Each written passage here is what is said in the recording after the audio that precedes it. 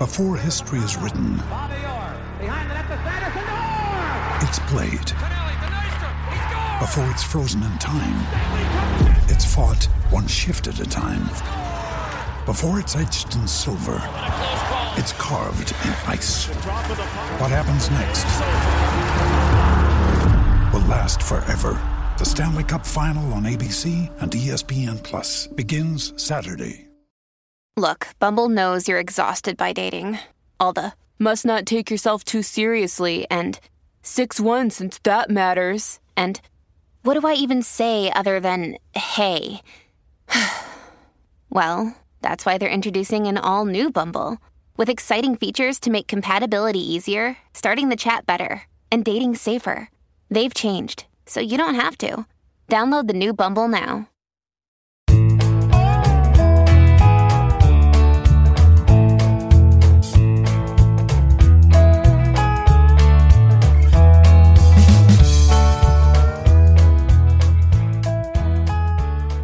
Tuesday, March 2nd, and you're tuned into the Cleveland Baseball Talk podcast. I'm Joe Noga, joined by Paul Hoynes, our Tribe beat writer. Hoynes out in Goodyear, Arizona, continuing to cover the Indians in spring training. And we had a lot of news coming out of spring training today, Hoynes. Not a lot of it necessarily on the field baseball related, and that's never a good thing. The Athletic today publishing a story about Mickey Callaway and continuing their investigation of Callaway's pattern of harassment against women in the teams that he worked for, including the Indians. This story focused mostly on what the Indians knew about Callaway's behavior and when they knew it. And some of the points that were made in the article are in direct sort of conflict with what President of Baseball Operations Chris Antonetti said back on February 4th, when he addressed the issue of the first Athletic story about this investigation. Just your reaction when you read the story today in the Athletic, and and the way that it was handled by the Indians subsequently today with Terry Francona's press conference. Yeah, I was shocked. Really, that was like a blockbuster story. It was. The reporting was unbelievable. It's really in depth. They talked to a lot of people, and what the gist of the story was, Chris Antonetti, Mike Chernoff, and Terry Francona knew about or had discussed. They had met with Mickey Callaway about his relationships with women before this. Before the story came out, before it became news, and it conflicted with Antonetti's statement that they didn't know about any harassment until the first Athletic story was published in February 1st. Right. A lot of details in the story talk about Callaway's behavior and his extramarital affairs while he was the Indians pitching coach, dating back to, I believe some of them documented in 2014, 2015, and whether or not reports of those incidents were fed to the team, were fed to Major League Baseball. And according to the report, you can believe that there were investigations opened on the Major League Baseball side of things on, what was handled. It was a husband in Arizona who found out Callaway was having an affair with his wife, and he was very upset about it and continued to be upset up until the point where after 2017, when Callaway was hired as the Mets manager, and that sort of renewed his push by to Major League Baseball to sort of get something done about it. And just the insinuation in the story that a lawyer in Cleveland offered to have Terry Francona meet with the gentleman and sort of smooth things over, I guess, was one of the ideas in that the piece. I don't know. It really does sound like the Indians as an organization maybe knew more than they let on initially about what was going on with Mickey Callaway. I think the difference that from the Indians' point of view, here's how they're looking at this. Yes, they knew about Mickey Callaway's affairs. yes, they were consensual. You know, they Callaway told them, he was quoted in the first athletic story as saying they were consensual. They met with him on that. They went to their HR department. They went with their legal department to see what actions they could take. And they said, everything came back to the front office that this was not, it was a consensual affair between two adults, and there was really, outside the workplace, and there was nothing that could be done about it. So that's what they're saying, and that's different. And that's different from what's being reported in the first athletic article, where it was 5 different women coming forward saying that their interactions with Callaway were of a harassing nature, where he would send them inappropriate photos or messages or pressure them to meet with him outside of the ballpark. And that created a hostile working space for them. That's sort of the crux of the Indian sort of defense of this, is that maybe the affairs were consensual and they could do nothing about it, but they did not know he was at the same time also, undergoing this harassing behavior towards these women. Yeah, that's basically it, Joe. It's kind of a slippery slope, and it's splitting hairs for sure. And but that's their I think that's what they're going to base their defense on. It's an ongoing investigation right now. They can't comment on it, as we saw today with Terry Francona's press conference.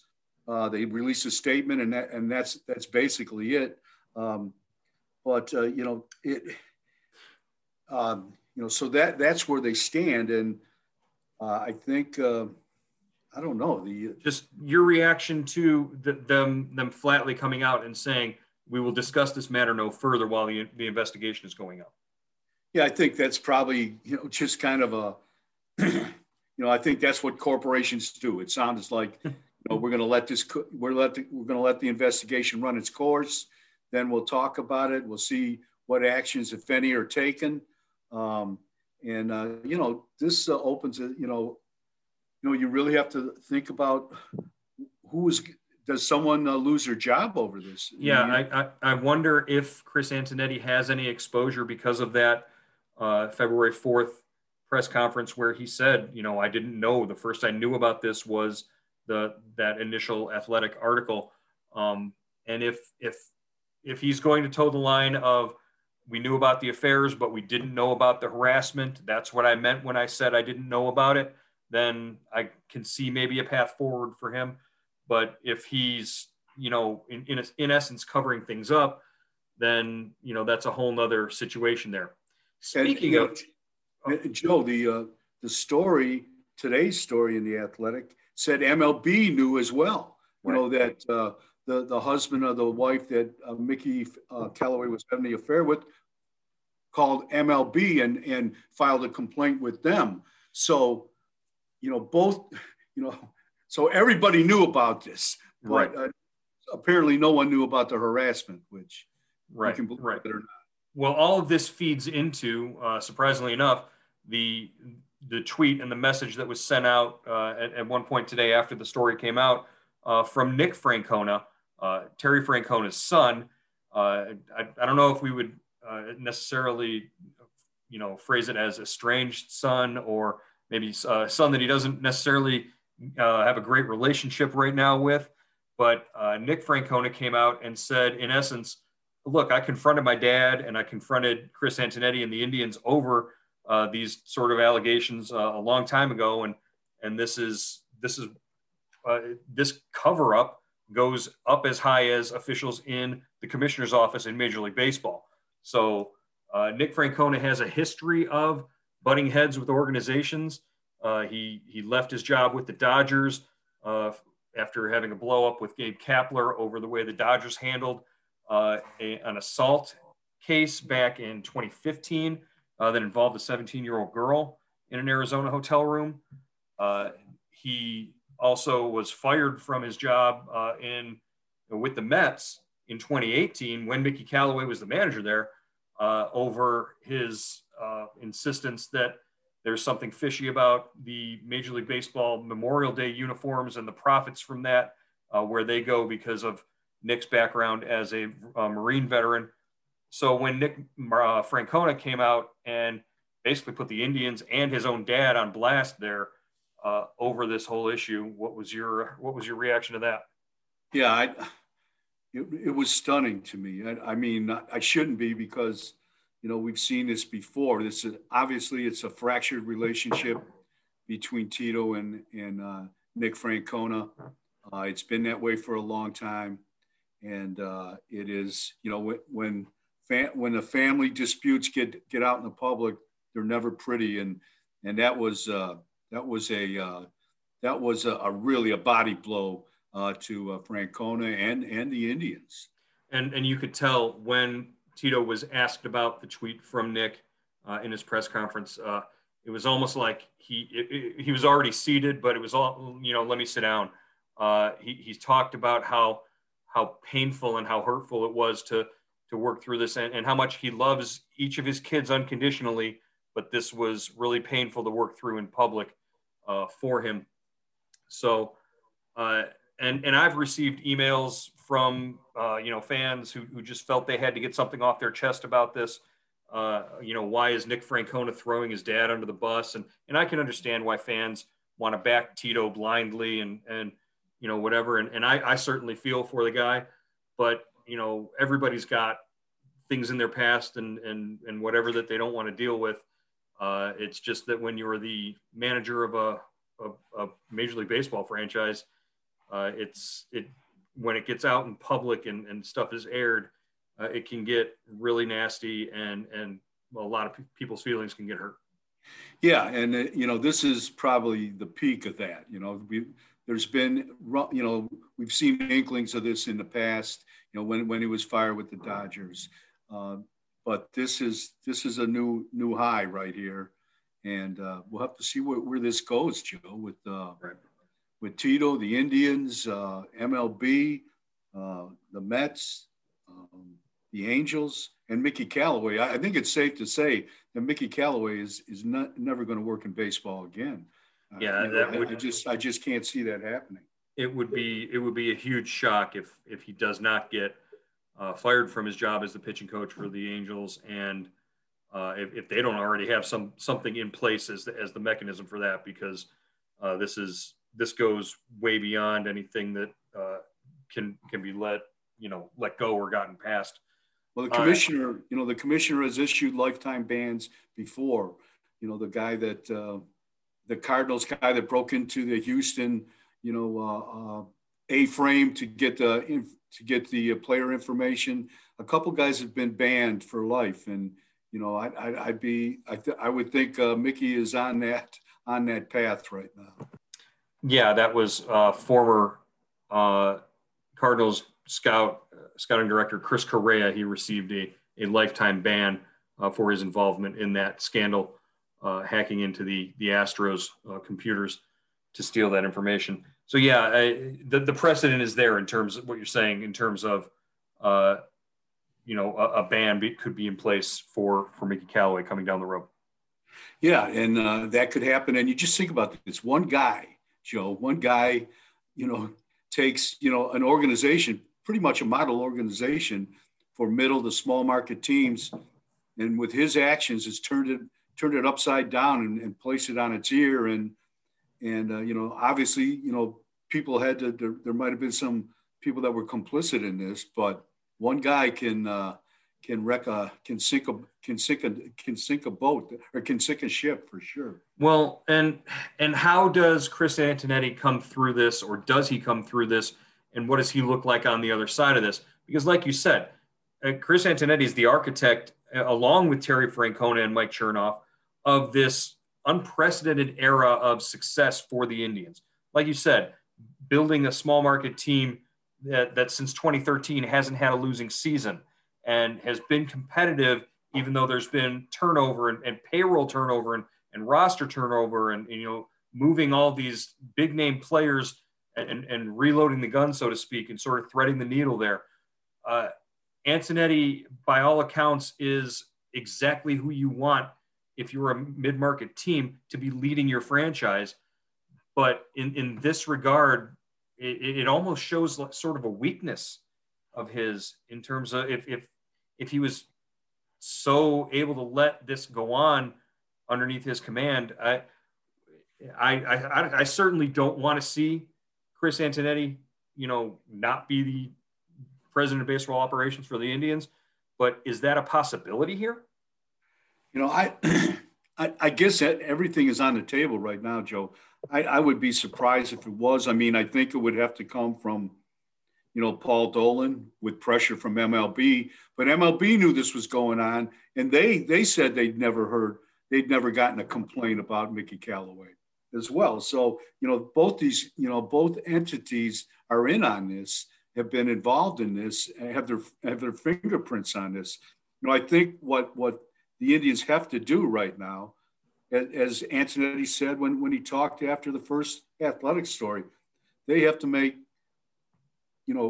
female employees or female reporters, anybody working around the club, they have to make them feel comfortable and safe in the environment and work much, much harder on opening channels of communications where if this does happen, they're not afraid to report it. And I think that played a big role in this going on for as long as they did. The proper channels weren't there. And I think the Indians have made a commitment to fix that, to work as hard as they can on that. But, it didn't happen when it needed to happen. And I'll go a step further just to piggyback on what you said. I'm talking you and me and our colleagues in the press box who are around the team, the male colleagues I'm talking to here.